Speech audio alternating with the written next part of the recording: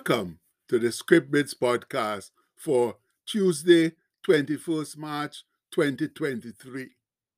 Our bit today comes from Matthew 5, verse 16, which says, "Let your light so shine before men, that they may see your good works and glorify your Father which is in heaven." Oh, my people, it's so good to be alive on this bright and sunshiny Tuesday morning, despite the chill in the air. You know, there's something about the shining sun that awakens or raises up good vibes in our souls and spirits. I guess it's just the goodness of our great and generous God that comes to the forefront when we see the sun. Yes. And that's why we need to offer a few words of thanks and praise for his wonderful kindness to us, his undeserving children. So please pray with me. Lord, we give you thanks for allowing us to see another day on this earth, confused and ungodly as it might be. We ask for the grace and wisdom to allow your Holy Spirit to lead and guide us as we go about our daily tasks, doing your will and not ours. Help us to make a godly difference in our chaotic world. This we pray in Jesus' name. Amen. Yeah, friends, do we ever need God's grace and wisdom to be able to make a dent in the stranglehold that the enemy currently has on our world? I don't know if evil and ungodliness has ever been so pervasive all over the globe as it is now. But it's our job as followers of Jesus to help turn that most undesirable situation around. And since evil is so prevalent, I know you're wondering how we might accomplish such an apparently Herculean task. Well, the first thing to realize is that we can't change it completely or soon, because the power of Satan on earth here is enormous. But we can make valuable inroads into the evil doing, both on a small individual scale as well as on a larger scale as the Church of Christ. As a communal church, though, we cannot do a whole lot until we are united and not separated and bickering over mostly petty matters. And the enemy is using our disunity as a weapon against us, the usual divide and conquer routine. We are fighting amongst ourselves more than against the enemy. And if we spend our resources in internal struggle, then there won't be much left to fight externally. Now, bringing the church back together is a huge task, which will take time and a lot of serious effort because it's so divided. But we don't have to wait for that to happen, since individually we can also make a difference. Yes, friends, as individuals, we simply need to go about our business in our neighborhoods in a godly manner, be the salt and light that Christ desires us to be. So let's recall his words here now, so that they can remind us of our duty. As is his wont, he explained the situation quite simply and clearly when he said, "Ye are the salt of the earth.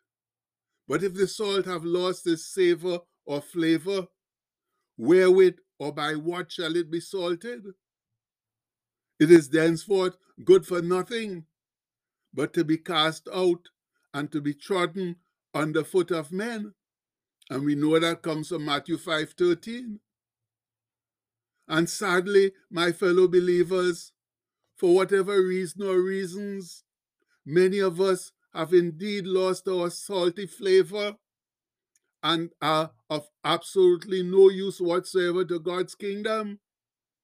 We've lost the zeal and passion we once had for Christ through fear, unfortunate personal situations, or just simple laziness and lack of interest. And therefore, men are indeed figuratively trodden us underfoot because of our lackluster Christian witness. But please, let's remember Brother Paul's immortal advice and assurance to Timothy, where he says, "For God hath not given us the spirit of fear, but of power and of love and of a sound or disciplined mind." And we know that comes from 2 Timothy 1:7. Now, that ought to keep us grounded and rooted in the power of God. And if, or most likely, when fear does come calling, we send faith to answer its call. Jesus said it several times, fear not, fear not. And he wrapped it up with these mighty words of reassurance. These things I have spoken unto you, that in me ye might have peace.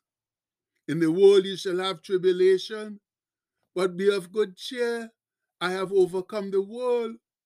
And that comes from John 16:33, as we all know. And yes, I know that sounds good in theory, but it's not always easy to do in real life. But when we do encounter fear, then we need to go to God and ask for his help, not just sit around moping and wallow in the mire of fear. So, my fellow believers, it's of the utmost importance that we regain our saltiness, regain that beautiful flavor we had for Christ, because he also said that ye are the light of the world. A city that is set on a hill cannot be hid. Neither do men light a candle or a lamp and put it under a bushel or basket, but on a candlestick, that's a lampstand, and it giveth light unto all that are in the house. Let your light shine before men, that they may see your good works and glorify your Father which is in heaven. And that comes from Matthew 5:14-16.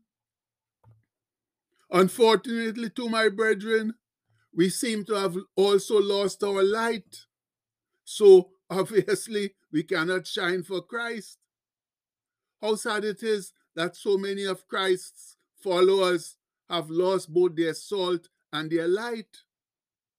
What then is to become of Christ's great commission, where we are to go into the world and make disciples of all nations, baptizing them in the name of the Father, of the Son, and of the Holy Spirit, and teaching them all that Jesus taught us?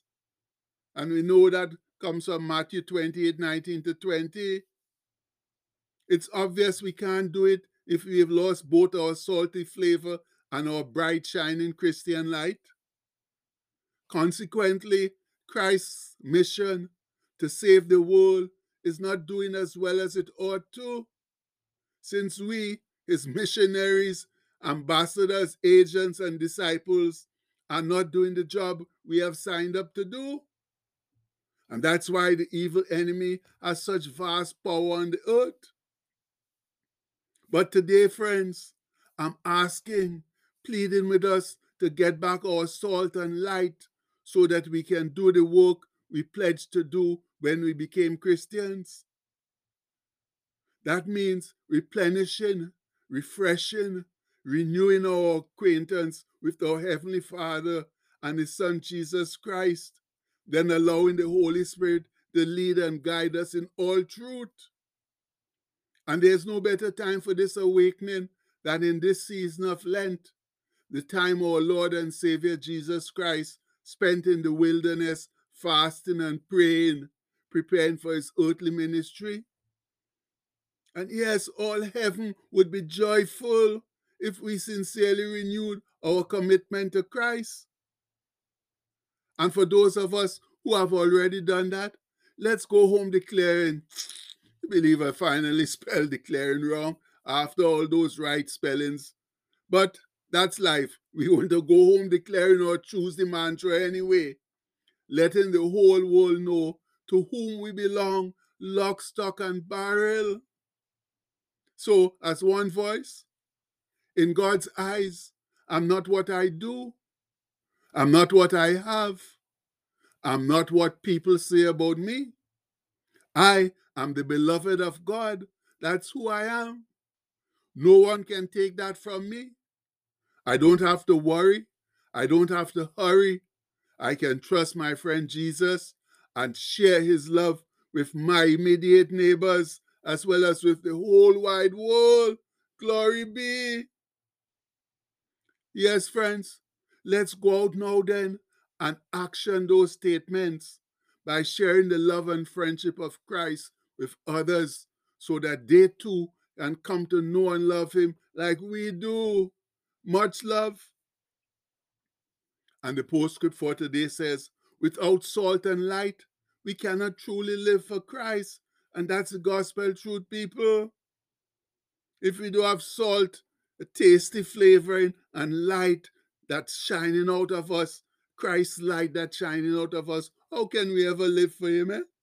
So please, let's get together now. Let's turn back and start living sincerely again for Christ. Get back the flavor, get into the good book, talk to the Father, and let's start living for Christ truly so we could make a difference in this evil and ungodly world. And we pray that in Jesus' strong and mighty name. Amen. Please have a blessed day, my people. Much love.